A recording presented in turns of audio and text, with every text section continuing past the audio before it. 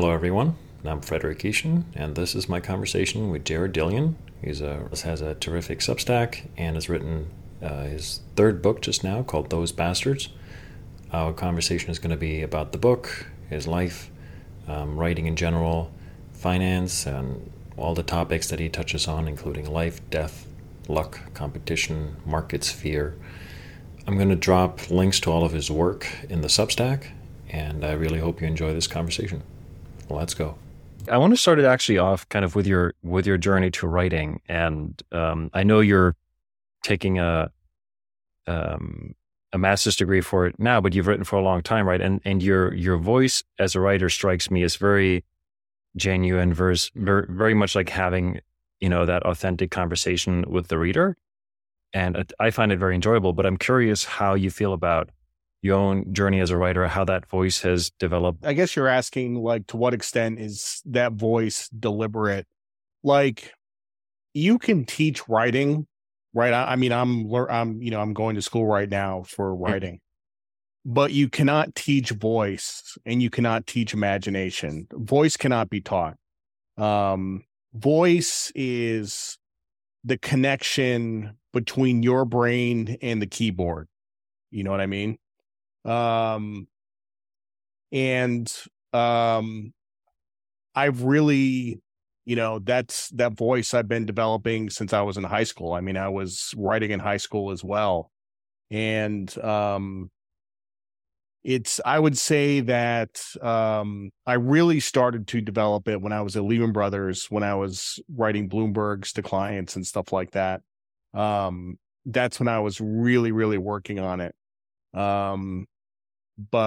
And also my first book, Street Freak. I mean, Street Freak is a very voicey book, and it's very gonzo, and I tend to have sort of a gonzo style, and so. But I mean, to answer your question, like, you can't really work on voice. Like, you're either born with it or you're not. There's other things that you can work on, but you can't work on voice. So, I guess what I'm curious about is, do you think the voice has changed a lot, either with practice or with reading certain other writers, or do you feel like there's just sort of it's been there and you found it? I mean, I have been influenced by a handful of writers, not many. I would say 3 that have been a big influence on me, and one in particular. But yeah. Do you want to talk about how, or in what way, kind of thing? And do you, when you find someone, do you start consuming everything they've ever written, or is it enough to pull out a fragment? How do you go about finding someone? My favorite writer of all time is a guy named Barry Hannah, who passed away about 10 or 15 years ago. He was from Mississippi. He was a writing professor at Ole Miss. He lived in Oxford. And he had sort of that Southern Gothic style, but like, gonzo's not even really like the right word. Like, the guy was just an incredible genius. He did a lot of things with time, sort of time dilation, like compressing time and expanding time.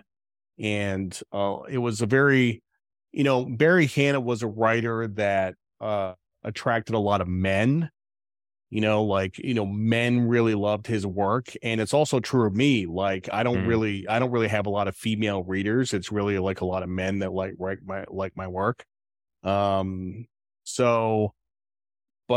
it was his style is just outrageous.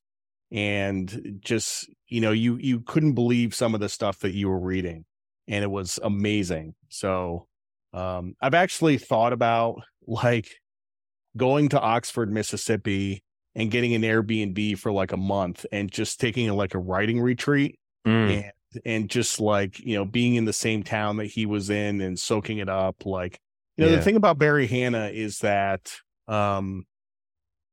he never had a book sell more than 7,000 copies. But if you asked all the greatest writers in the world who their favorite writer was, they would say Barry Hannah. And that's something I'm insanely jealous about, is sort of to be appreciated by the right people. You know what I mean? People who really know what they're talking about. So, Yeah, interesting. Sort of a writer's writer. And I guess you mentioned this in the book too, right? That sort of in a nutshell, men look for respect and maybe women look for love. Like, and you talk a lot about relationships. Um,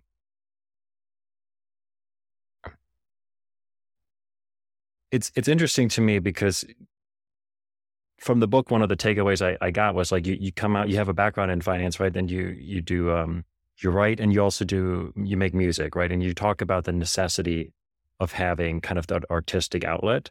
Yep. And yet you also talk about the danger of the caterpillar pillar. Talk about that one and kind of the Yes. danger of being in a profession where the caterpillar pillar is occurring. Just walk me through that. So the caterpillar pillar is from a book called Hope for the Flowers, which is by a woman named Trina Paulus, who I think is still alive. She was from New Jersey. I actually know some people who know her, and she wrote this story about two caterpillars, Stripe and Yellow, who fall in love. And then Stripe wanders off one day and he sees this pillar of caterpillars like extending into the sky. And he's like, I don't know what this is about, but I kind of feel like I want to give this a try. So he goes up the caterpillar pillar and he gets to the top and he finds that there's nothing at the top. It's just caterpillars pushing each other off, and they fall to the ground and splat, like they just die. And that's what's at the top of the caterpillar pillar. And meanwhile, Yellow, his girlfriend, so to speak, learns how to become a butterfly. And she turns into a butterfly and finds him at the top of the caterpillar pillar. And he sees her, then he climbs down, and then he becomes a butterfly. And that's the end of the story. But, Trina Paulus was pretty smart. Like, this idea of the caterpillar pillar as sort of like a metaphor for any large organization, right? Whether it's government or the private sector or whatever, like a bank, especially like a bank. And people spend their lives trying to get to the top of that pillar. And I saw this at Lehman Brothers, right? Mm-hmm. Like, I was a pretty low level employee. I was just like a VP. I was kind of like a senior VP. And, I saw the politics that went on among the managing directors, and they were trying to push their way to the top. And inevitably, somebody would get pushed out and they would get fired. And then they couldn't get a job someplace else. And then they're down at the country club, like drinking at 11 a.m., like that was really the end, And I read that book as a kid, and I read it again while I was at Lehman, and it made a really big impression on me. And I said, I don't want to do this caterpillar pillar thing anymore. You know what I mean? Like, I just, and not to, it sounds corny, but I really wanted to become a butterfly. Like, I wanted to go do my own thing. And so that's what I've done. So, you kind of talked about having an artistic outlet.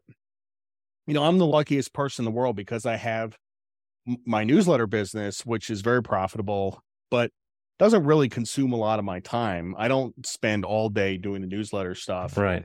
And I have lots of time to pursue artistic outlets, whether it's writing or music or anything else. And that's the stuff that I really, really enjoy. And on top of that, even the newsletter, that I do, the Daily Dirt Nap, even that is an artistic outlet. Like, I really believe that there's an art to what I'm doing, and I try to make every issue very artistic, So it was funny because I was I was hanging out with a friend of mine. He works at Blackstone, and I was kind of like poking him to get a subscription for the firm. I'm like, dude, like, get a firm subscription. And he's like, all right, here's what we're gonna do. You're gonna make this big slide deck, and you're gonna have like all your calls and your good calls and your bad calls. You're gonna have a rate of return, and we'll show this to everybody, and I'm just like looking at him, and he looks at me and he's like, you're an artist, right? Like, that's it, you're just like, I was never going to do that. So, yeah. I mean, I read that and I started smiling because it's interesting. Right. The whole idea of having this as a creative outlet and then going back to climb the pillar and trying to squeeze it into something else seems like it would, uh, kind of By the undermine. way, you should really read that book, The Hope for the Yeah, Flower. See, like you should order that, I mean, it'll take you 15 minutes to read. It's a children's book, but like I read it and I tear up. Like it's very, very powerful. So well, what I was thinking is when first of all, like I said, I love the book, and I came away with a bunch of ideas to read up on and pursue, and I appreciate kind of all the different threads you lay out in there. But I wondered, yes, you can climb off one pillar, but then everything else you pursue in life, there is this, you can it's possible that it just becomes another pillar, right? Versus the self-expression, and there is something. You talk a lot about kind of this always growing, always learning. Like, I think the quote is, you said, the chart of Jared will always go up and to the right, like until the very last moment, you're always going to keep striving. So I'm curious how you think about that tension of still being kind of competitive and wanting to be really good at what you do, um, versus, kind of self-expression, like how, because, a newsletter, you could run that as a business and try to be the very best and have the most subscribers and whatnot. And I wrestle with that question all the time, right? Like, to what extent is this something that I do? Um, to what extent is it art versus a business? And a yeah. business has different rules. Yeah. So one of the things I'm working on doing right now is I'm writing short stories. And it's my goal to someday publish a short story collection. But in the meantime, I'm trying to get them published in literary magazines. And this is also kind of a pillar, right? Like there's a bunch of caterpillars like trying to, there's thousands of people submitting stuff to these literary magazines and they get all these rejections and it's a lot of striving. And that's what I'm doing. And the thing is that, people love my fiction. They love my stories, but the voice that I write with is not really suitable for literary fiction. Mm, They're very cool. I'm a much better storyteller than I am a writer. So, but the point of me bringing this up is like, that's another pillar. Like yeah. that's, Yeah. I'm sort of in this rat race, like trying to get these stories published and it's hard, it's hard. So. One thing I really enjoyed is you spend a bunch of time on the trading floor, right? And you kind of talk about how finance gives you a perspective of the world and you start to be curious and try to see the connections. And at the same time, you talk a lot about human nature, right? And I think that's how ultimately you perceive markets and how you trade and invest. So I'm curious, that interplay, like what has your time at Lehman or generally your time in markets taught you about how to think about people and human nature and vice versa, right? How do the two connect for you as a writer, as a trader? Uh, my time at Lehman really taught me everything about human nature, and at least in terms of this undiluted struggle for money, which most people do, not everybody does. But one of the very basic things I learned about human nature on a trading floor, a lot of people think that the markets sort of oscillate between fear and greed, right? Mm, But it really isn't fear and greed. It's fear and fear. It's all fear, right? Because greed is fear of not getting something that you want. You know what I mean? So working in the markets is, if you have any background in psychology, it's a very depressing place because the markets are filled with fearful people, like acting based on fear. And it's but the thing is that it's very predictable. People behave in very predictable ways. You know what I mean? So that's been my thesis about markets all along, is that, you know, when I started the newsletter, I was like, okay, I'm a macro newsletter, and I was like a mm, macro guy. And it's become less of a macro newsletter over time. And really now it's just totally about sentiment and psychology. interesting. And I look at psychology to the exclusion of all else.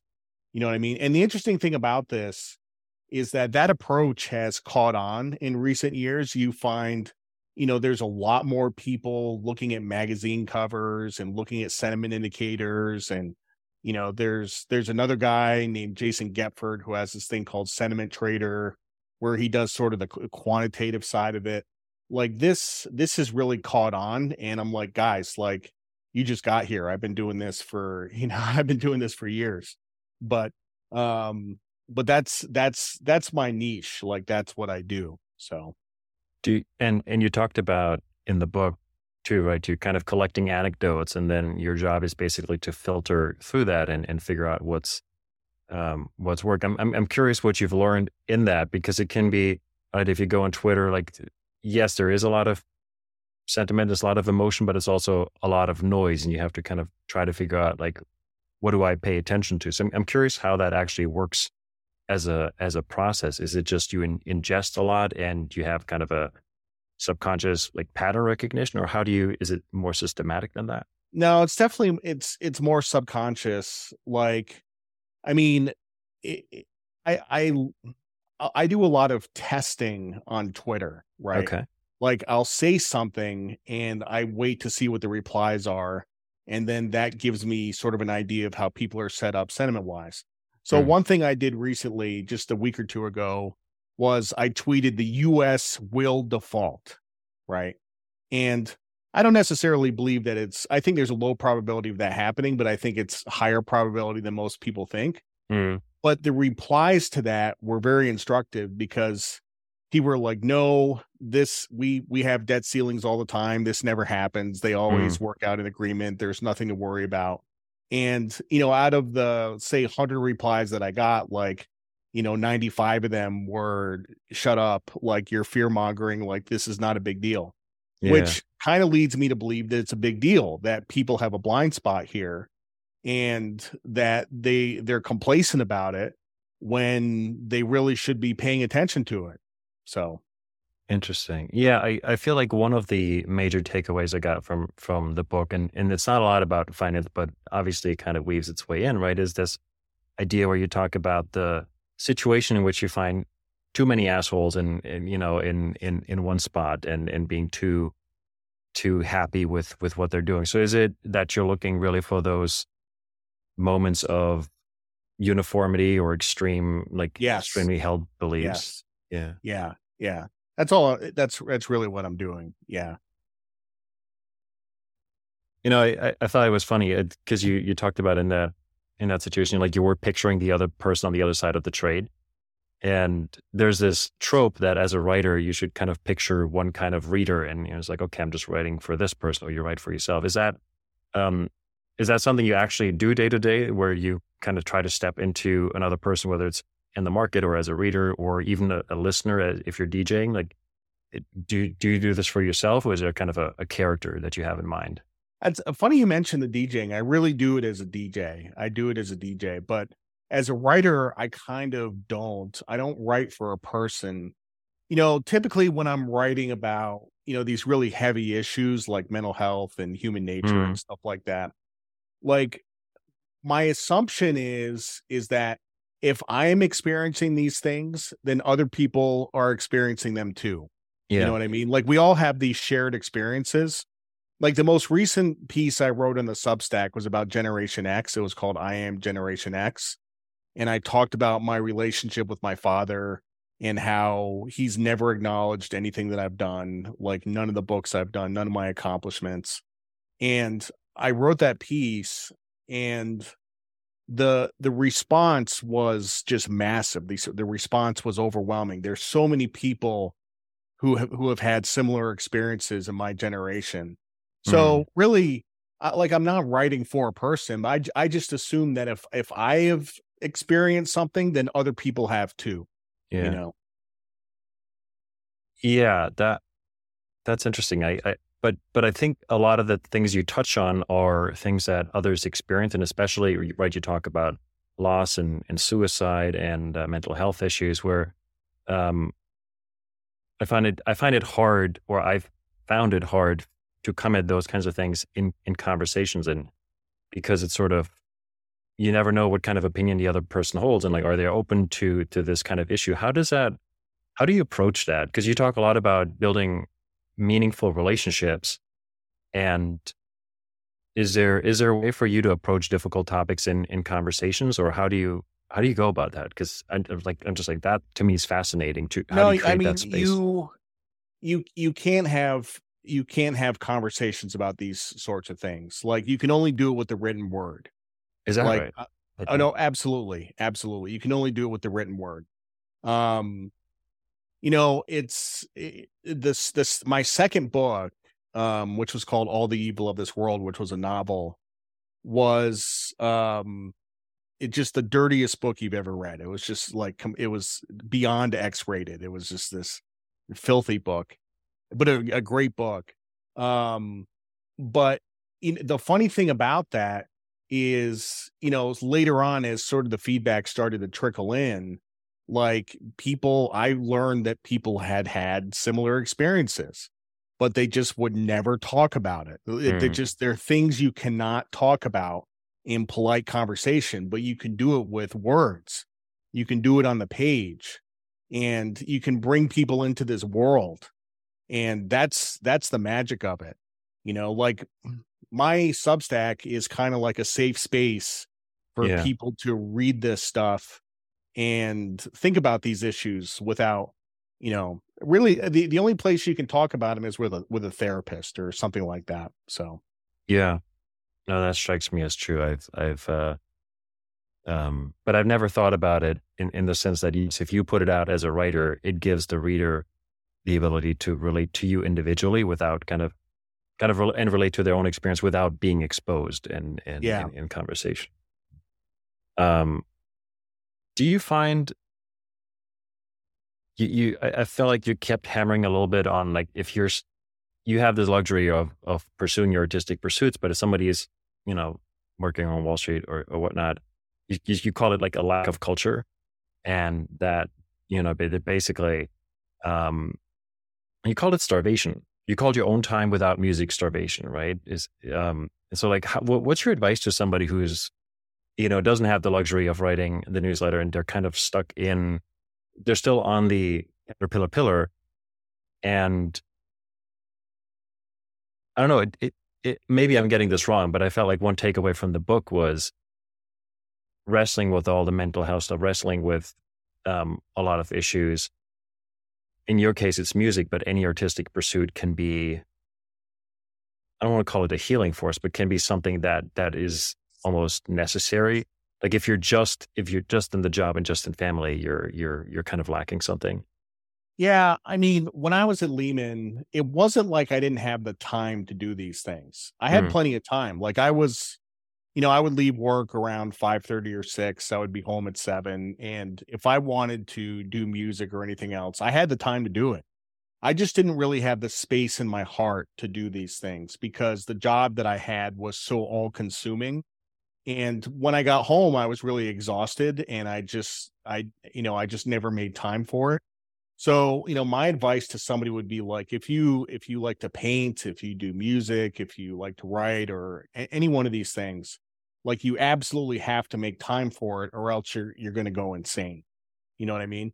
And maybe mm. not even an artistic pursuit, maybe a charitable pursuit, maybe, volunteering with a charity or something like that. But there has to be something in your life other than just trading or banking or whatever, because you'll just go nuts. You'll go crazy.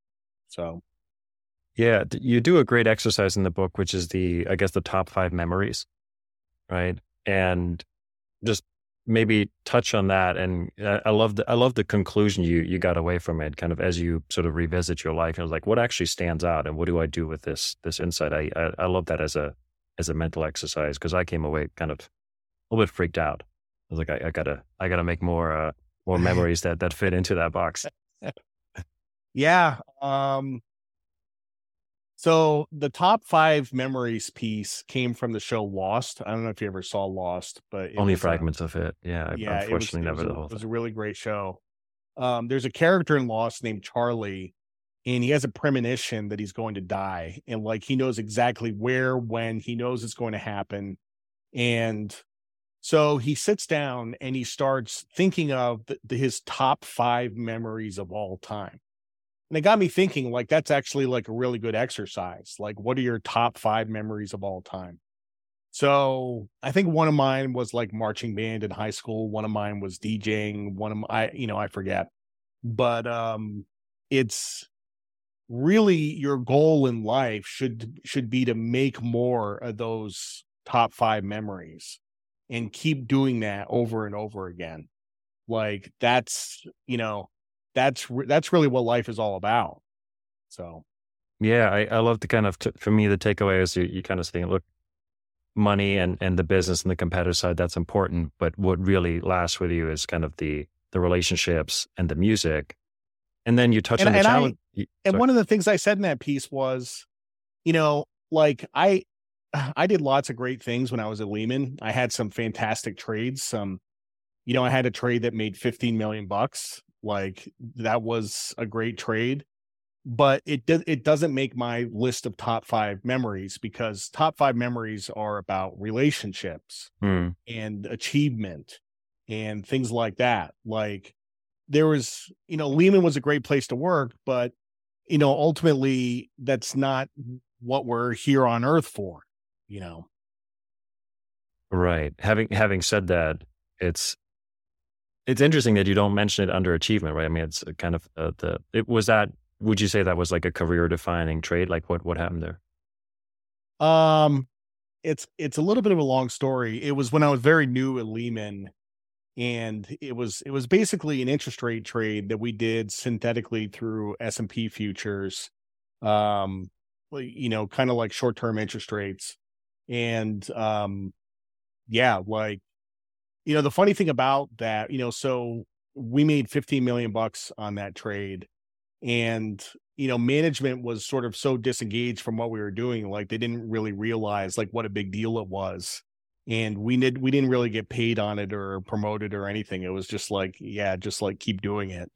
So it was a little bit frustrating. So And you talk about that too in the book, right? Kind of the learning of how compensation and effort and success, like how it's all, you have to come to peace with the fact that you can't be attached so much to the outcome, because like yeah. bonuses, like a lot of it is just politics and so uh I mean, is there anything you do for anything in terms of practices you do for, I don't know, call it equanimity, getting through the day, remaining in a creative state versus getting triggered on Twitter and getting, like, how does that work for you?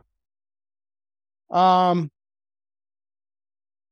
Getting triggered on Twitter. I used to get triggered on Twitter a lot. Actually I don't know if you noticed, but I spend probably less time on Twitter these days. Same. Um yeah, it's I kind of have to for my job, but no, I don't know, it's really hard to explain. Um like it's what if I'm being creative, right? I really have to not be emotionally disturbed. You know what I mean? Hmm. If if Yeah. if I am disturbed emotionally, my first order of business is to quiet the disturbance. You know Hmm. what I Yes. so I mean, I have 4,000 plus subscribers to my newsletter. Not everybody is nice. Most of them are super nice. I have great subscribers, but every once in a while I get somebody who's a jerk, and they send a reply back and I get triggered by it. And then I'm upset. you know, I'm upset for a while. But like I said, the first order of business is to quiet the disturbance, because you can't be performing at a high level if you're disturbed. So Yeah, that makes sense. I guess um I always wonder, like, what the best, like how people get themselves there, because I feel like some people throw themselves into the work and kind of grind through issue and then try to get to flow state, and others have very specific practices in terms of how they get to that creative place. Like, are there any rituals that play a role in either your writing or your music? uh any rituals. I mean, the only real ritual that I have is that um I do my writing in the morning, Mm. you know. I mean, I write all day, but I do most of my important writing in the morning. Um I find that when I wake up in the morning, it's a clean slate. I don't have any stress. I'm Hmm. looking forward to the day. I'm feeling good about the day. I'm not stressed. And by the time I go to bed at night, I'm like a psychological mess. Like I'm worrying about stuff. I'm like worrying about what I have to do the next day. I'm worried about whatever. And so really the best time for me to be creative is in the morning before a lot of those thoughts start to creep in, you know? Got it. Yeah. Um, so yeah, I mean, every morning from like 8 to 11 is when I'm really doing my work. So Yeah, I can relate to that. Let's talk about um, marriage and divorce. Like I mean, some of your pieces, right? You kind of highlighting like the everyday tragedies that you encounter. And I had there were a few times where I was putting the book down after a chapter or after an essay, and I was like, oh my god, like it's um, reality can be pretty gruesome. So, and I'm personally divorced, and it wasn't as complicated or as painful as some of the things you outlined. But I'm curious how you think about that, because it seems to me people um, you have this framework of people overrating the small decisions and the habits, right? Like the James Clear type framework, when it really comes down to getting a few big decisions, right? Like who do you marry? Like how do you yeah, think about these issues? no, that's exactly how I think about it. I haven't read James Clear. I'm very familiar with the book. I haven't read it. Um, my next book is a personal finance book, and one of the things that book talks about is that it's not about habits. It's not about the little things, because most people think that, whether you have money is the product of a million small decisions, right? Mhm. Like, okay, I'm driving to work. I'm driving by Dunkin' Donuts. I'm not going to stop and spend $3 on a coffee. Right. And if I do this over and over again, then I'll have like 30,000 bucks. And if I invest it at 12%, then it turns into 200,000 bucks. I mean, that math works. Like that'll absolutely be true. But what it's obscured by the fact that the big decisions far outweigh the small decisions. So if you get a house that costs $100,000 more, you will spend you will spend 110,000 more in interest over the life of the loan, assuming Mm. you don't prepay, which is like decades of getting coffee. It's like 100 years of coffee. You know what I mean? Yeah. So just that one decision just wipes out all the little decisions, Yeah. you know? So like you said, like marrying the right person, like that's the biggest one of all time, you know? I got really lucky. I've been married for 25 years, coming up on 26. And I hit it out of the park on that one. Like we get along great. So um yeah. Yeah, I mean, I thought it was interesting that you got into the territory of giving advice, and one of it was keeping your money separate. And I remember having these conversations. I mean, I grew up in Germany, and my ex-wife grew up here in the States, and like just the mindset around money in some cases was just like different. So it's very easy, I feel like, to like there's certain hot button issues which seem to come up for almost everyone, just like, your spending priorities. Is that going to be part of the personal finance book, or like how do you think about? Yeah, that is part of it. Yeah. That is part of it. Yeah, I mean, my overall advice is do what works. So if you want to have joint accounts and it works and you don't have fights about it, then great. That's fine. That works. But what I found is it doesn't work for a lot of people, because if you create a joint account and the husband puts money in and the wife puts money in, then everybody is still kind of mentally keeping track of how much they put in. And if somebody spends a lot of money out of that account, then it turns into a fight. And it just, so, my wife and I have done this since 1996. Like we just keep everything separate. And if we have a combined expense, we both do it separately, you know. Mm. And we've had issues in our marriage, but in all the time that we've been together, the whole 26 years, we have never had one single fight about money, like ever. So, Okay, that sounds pretty appealing. I guess it's one of those things where it's like, well, you just have to discard with whatever convention is, and like you said, you have to go with what works for you. yeah. Um, it's funny. You have this moment in the book where you talk about stress, and it's something I've been thinking a lot about recently. I think I used to kind of avoid stress and pain, try to make life easy. And you're pushing this idea that, or not pushing this idea, but you harp on it. Like, well, like what's life really like? Tell me about your relationship with stress, with pain, and like with pushing yourself. Yeah. I mean, he who experiences the most stress wins, right? Like basically the essay that you're referring to is called "We're All Here to Feel a Little Stress." And, Yes. I my entire life, I have experienced stress on purpose. Like, I went to a military academy. That was an enormous amount of stress. I could have gone to the University of Connecticut. I could have, partied and show up to like miss skip classes and whatever. Like, that would have been low stress. But because I put myself in a position where I was experiencing this stress, I grew spiritually as a Mm. person. You know what I mean? And Lehman Brothers was a lot of stress. So we spend a lot of time as a society talking about the avoidance of stress. It's not really about trying to avoid stress, it's about trying to manage it. You know what I mean? Like, a lot of people are in jobs that are high pressure jobs, and that is a good thing, but it really comes down to how do you manage that stress and how do you deal with it? Not instead of trying to avoid it altogether. Because if you avoid it altogether, then you miss out on the rewards. Like, there's not too many jobs that will pay you seven figures that are not stressful jobs. Right. Yeah. Yeah. Yeah. Even like even professional athletes, like even a guy like Aaron Judge on the Yankees, right? He gets paid $40 million a year. The guy is under so much stress. Every single at bat, he is under stress. He is trying to live up to that contract. You know, like all of those ball players are under a huge amount of stress. All professional athletes are. Musicians, same thing.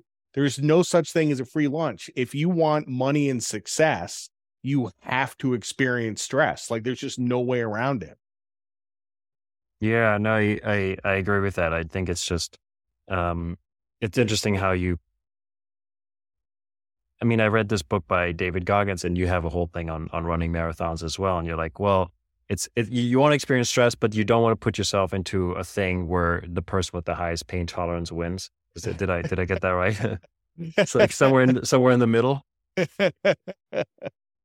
I mean, I don't really, I- you know, I don't really consider it a virtue to be able to withstand lots of pain. Like, that was what the military was like. And David Goggins obviously is a Navy SEAL. Yeah, That's yeah. really like a military mentality. Like, I can withstand superhuman amounts of pain and keep going. It's not it's not really my goal. It's not really my goal, you know. Um so I don't know, it works for him. Yeah.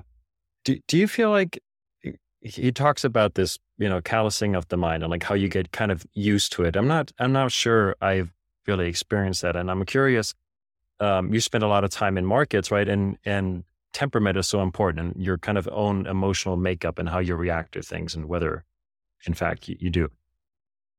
Like, do you feel like that changes over the course of your life, or do you still, you I know, you know, I haven't heard that term callousing of the mind, but I kind of like it.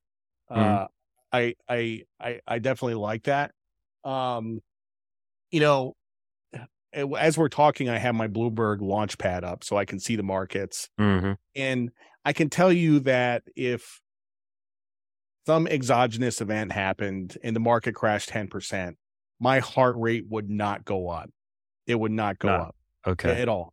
No, no. Like, I've been, and it's really this callousing of the mind thing. Like, I've been trading for so long that I immediately go to, okay, here's a problem. How do we solve the problem? Take this step, then the next step, then the next step. Like, I've during the pandemic, in 2020, that was exciting. It was exhilarating, but I did not find it stressful. Stayed calm. That was one of my most profitable times personally, trading in those markets, you know. And that is Do you feel like that's inherent? Like, was that the case when you walked into Lehman, or is it Oh really just no. over? Yeah. Oh no, that took a long time. That took a long time.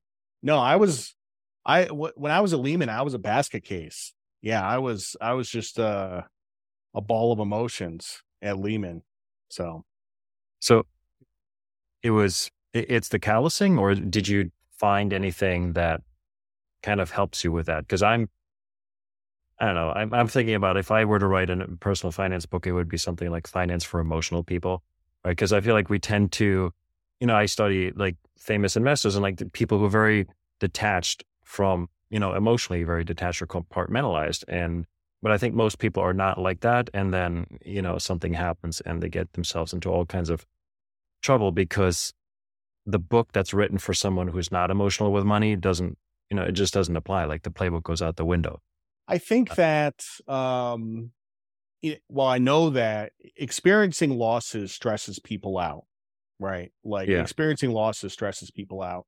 Um, I think that if you've been trading or investing for a few decades and you have a process and the process works, then losses are not really that big of a deal emotionally because you can recover and make it back and your process works and it's just, it's not that big of a deal.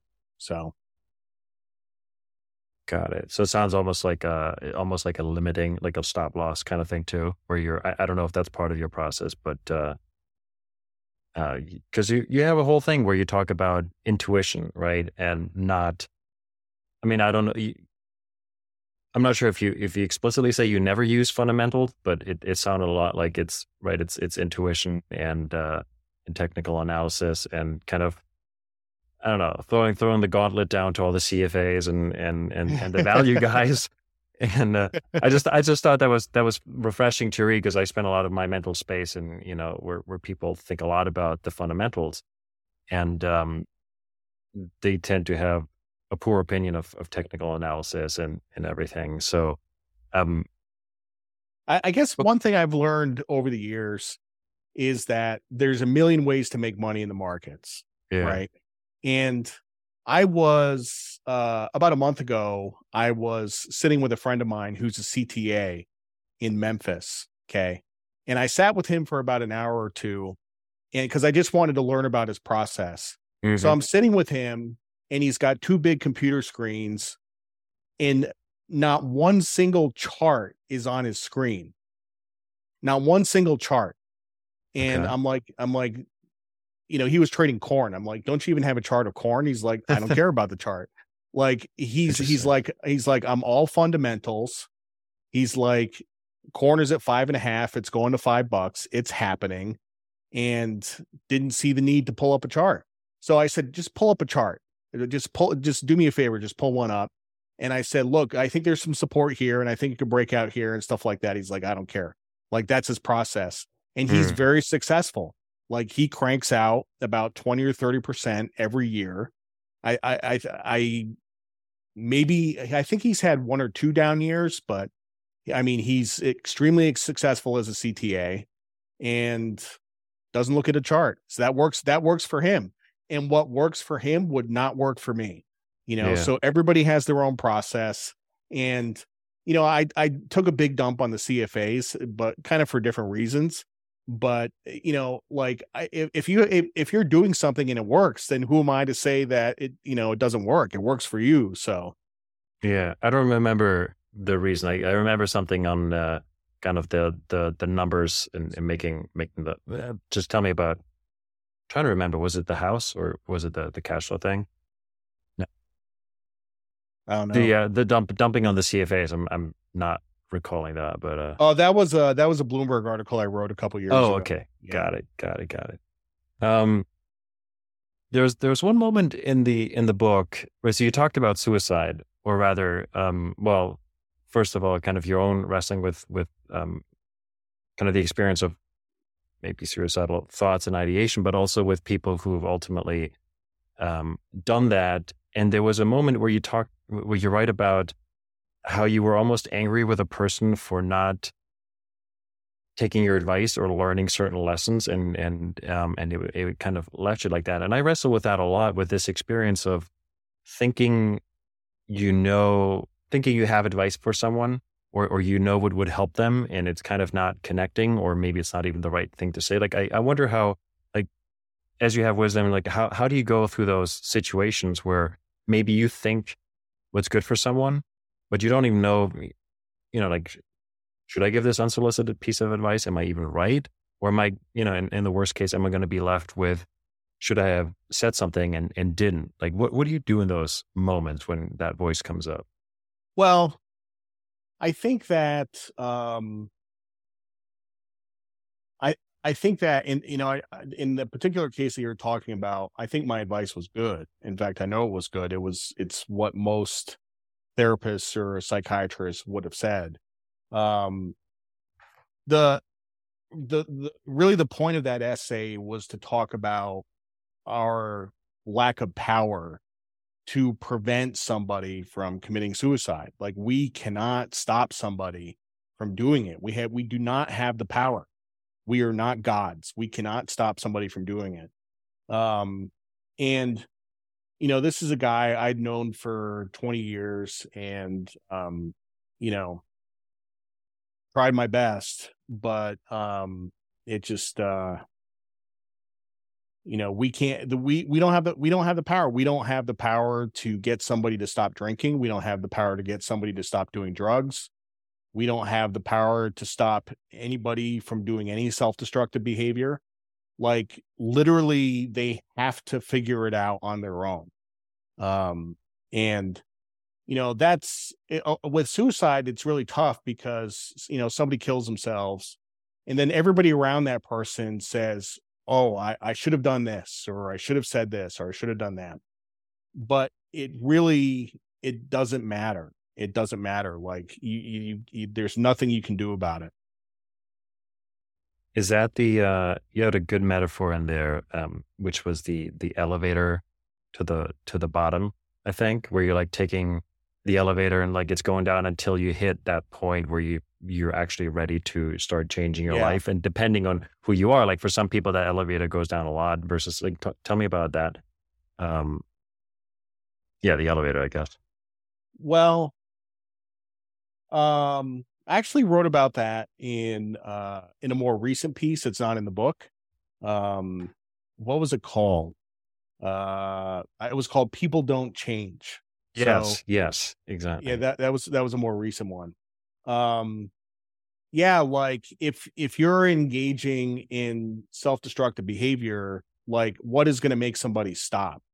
Like, they're going to stop when they have experienced enough pain or enough heartache that the cost becomes too great, and they'll eventually stop. But no amount of intervention from other people is going to make that happen. I could have sworn I read it in the book because I thought it was so good. Because it feels so intuitively right. But the point you're making is right from the outside, like you don't know where that point is, where the elevator stops and they're ready to make the change, and that powerlessness. I feel like that's it's a brutal feeling to watch that from the outside, and maybe to understand that others are probably in some cases watching you right on your own journey, and they're like, well, you should make these changes, but your elevator has to keep going until you hit that point. So you really feel like there's really nothing you can do from the outside. Like there's a guy here in Myrtle Beach that I was friends with. He was a very successful guy, had some money, had a family, and sort of like late in life, like he developed alcoholism.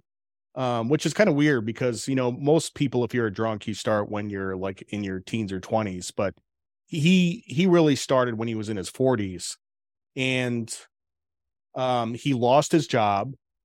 He lost his family. He ended up living in the worst neighborhood in town with all the crime and all the bad stuff. And, I'm sort of watching this from the outside, and I'm like, when is he going to figure it out? Like, he's living in a slum with all this crime. And like, when is he going to say, okay, like, I've lost everything, I need to, clean up my act? And that elevator just kept going down and down and down. And he died. Like he just didn't figure it out, and some people don't. Like that elevator goes all the way to the bottom and they just never figure it out, and not much you can do. Well, I guess you can write, right, and see if somebody relates to it and finds Yes. use in the metaphor, right? Yeah. Yeah. I mean, you mentioned in the beginning that I don't know that you said you write for men, but your readers are primarily men. Yeah. Do you feel like there's a particular need for these kinds of essays or these kinds of topics and for men? Because I don't want to get too tropey, but I feel like it can be hard. Like you said, that conversation can be almost impossible to have with your male peers because you just, I don't know. There's like it's weird because I've kind of waded into this space like on a personal level. I'm like, where do I have these conversations, and like is that even possible outside of like the therapist relationship? And just I don't know, culturally it feels like like a strange moment, right, where like a lot of mental health issues are just kind of skyrocketing, and I'm like, it's so strange to watch. It's like another elevator just on a societal scale. Yeah, I have a bunch of thoughts about that. So I think one of the things these essays do is destigmatize these issues, whether it's mental illness or, substance abuse or stuff like that. Um, and get it to the point where we can talk about it. Like what I would really like is for somebody to have one of these essays and read it and forward it to somebody else and say, hey, you should read this. And then they Mm. talk about it. You know what I mean? Then people start talking about it and starting a conversation. I think that's really, but I don't like, I didn't write this book to help people. Like I didn't. Like I wrote the book to help myself. You Mm. know what I mean? Like that's like I did it, I don't write for other people, I write for me.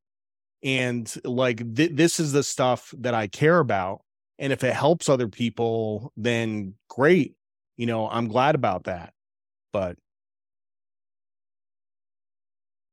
Yeah, it's interesting how that kind of selfish act can ultimately be something that's I wrestle with that because I'm like the writing sometimes, right, it does feel selfish, like sometimes I write something and it's really just me talking to myself, like will you finally take this piece of advice, but it's kind of a way to do it in service of others. You mentioned how you like to be the guy who knows a guy. Tell me about that. I yeah. love that. That was a great one. Well, you know, I have I have a friend named Mike, and he calls himself Mike the Connector. Mm. And that's even his Twitter handle. Like you can look up Mike the Connector on Twitter, and like that's like he's the ultimate connector. Like he knows everybody. But I like to have a very big network. Yeah, I like to know lots and lots of people. Now, having a newsletter has been the perfect way to do that because a lot of times if I have a question about like air conditioning, I can put it in my newsletter and I get like 20 responses on air conditioning. Like Mm. I know somebody who owns an HVAC company. You know what I mean? So I know people in all different kinds of industries, and if I ever need help, like I can reach out to them. But I think that's really, I like to call that having a big world, you know? Hmm. Like some people have a very small world. They have like 60 friends on Facebook, and there's like one or two people that they talk to. It's a small group of friends and family, but they have a very small world. I like to have a big world. I like to have hundreds of friends. You know what I mean? I like to know lots of people. Yeah. Uh and that's just my personal philosophy. But I mean, you talk about the amount of effort it requires, right? You have these, that actually struck me as a ritual where you say you'd like to take, for example, a drive instead of a plane ride and just like start calling everyone in your, Yeah. like catching up with people. Is that, because I mean, I mean, it's at least a habit, but I was like, that's actually pretty creative because I don't, like, I have those moments where it's like, well, I haven't talked to this person in a while. And then it gets to the awkward zone. And, um, it's like, What's going to happen if I call them right now? Like, I have no idea. You just hit the button. You just call them. Yeah. Yeah. Yeah. I called this guy and he's like, do I owe you money? And I'm like, no, I'm just No. calling to catch up. um, Towards the end of the book, you're talking about kind of opening up to, I don't know, the non-rational things that can happen in life, and I don't know, premonitions and dreams and just all kinds of weird stuff that you can't really explain, but like it's happening. Like, how do you um it, I'm curious because I'm wrestling with the same thing, and sometimes you have a deja vu and you're like, well, does this actually mean something, or am I just going nuts over here? um Tell me about, I don't know, your philosophy on life and these things, and how it's changed with just like experiences. Look, I'm not a superstitious person. I'm a very rational person. Um, and I believe there are such things as coincidences. You know, some people say, well, there's no such thing as coincidences. I'm like, no, there's coincidences there Yeah. for sure.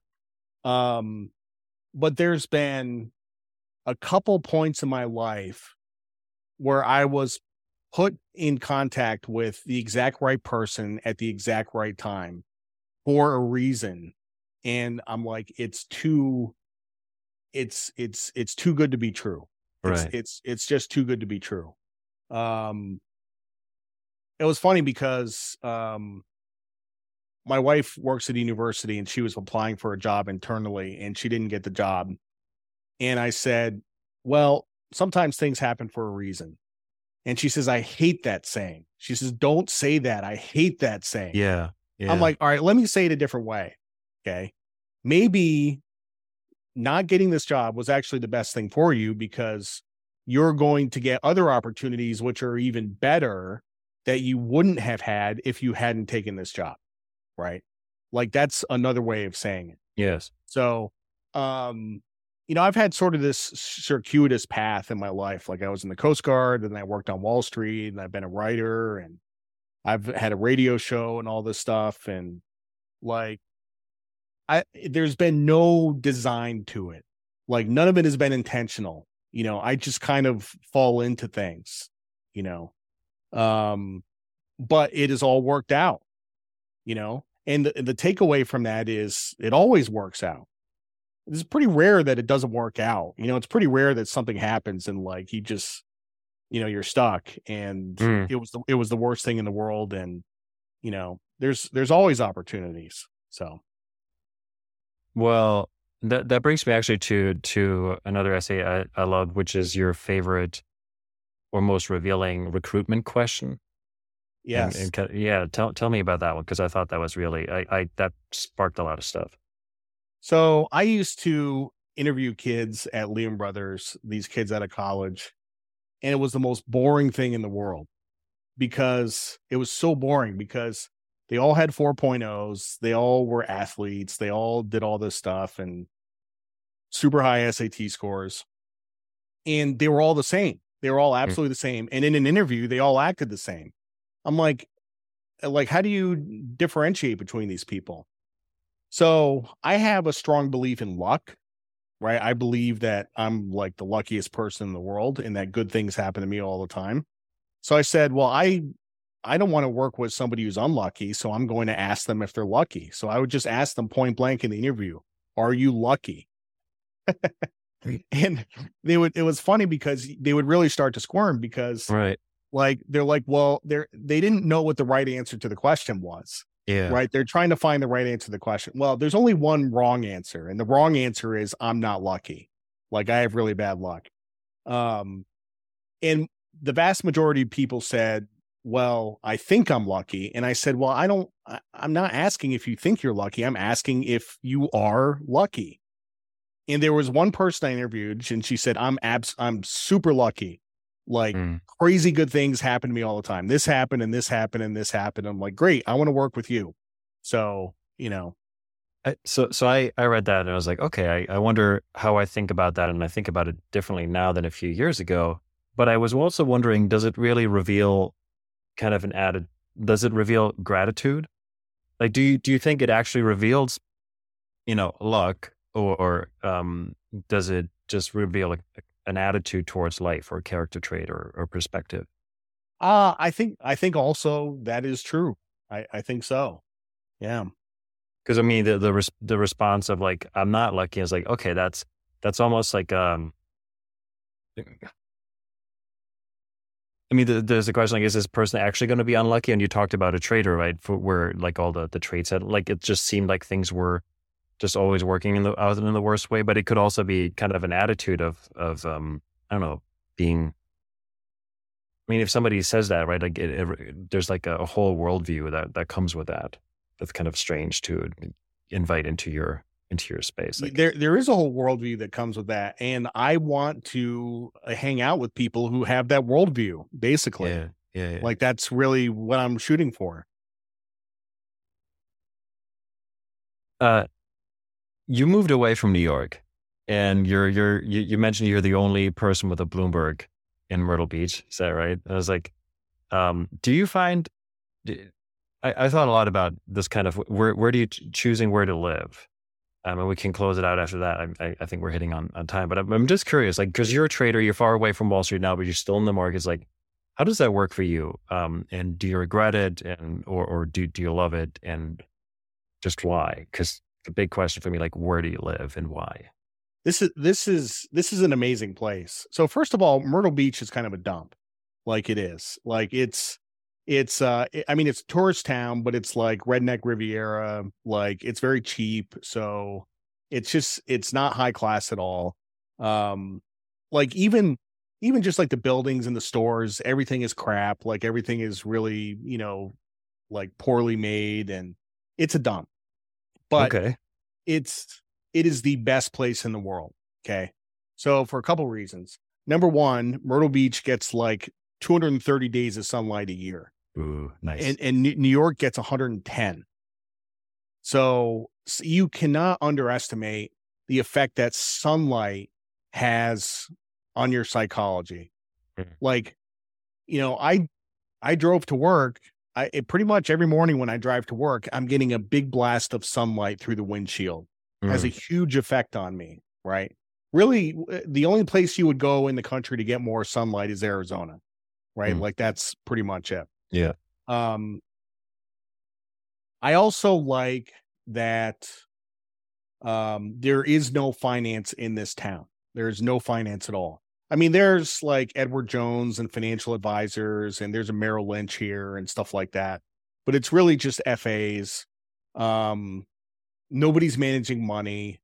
Like there's none of this dick measuring about like who's, has a better job or is making more money or what your returns are this year or whatever. Like it just doesn't matter, you know. So it's it's terrific. And the other thing from a personal standpoint is like here in Myrtle Beach, like nobody knows who I am. Nobody knows who I am. Nobody like, I'm in this office here, and I have a pretty important job. I have a big newsletter, and I have a lot of influence and a lot of Twitter followers and whatever. And I'm a sort of a medium famous guy in finance, and I can walk down the street here and nobody knows who I am. You know, Mm. I go back up to New York and I have people stopping me on the sidewalk. You know, so it's really like the anonymity that I have here is fantastic. It sounds like it's really good for your mental health, like for the space, like both Oh, the it's sunlight and just kind of the non. Yeah. so good. Yeah. Oh, that's awesome. So and Twitter's like, because I was thinking about some of the traders who used sentiment and kind of understanding the narrative and understanding where the market is in its head is important. And I feel like in the past you had to be, whether it was New York or London, like it had to be somewhere in the crowd to understand the crowd.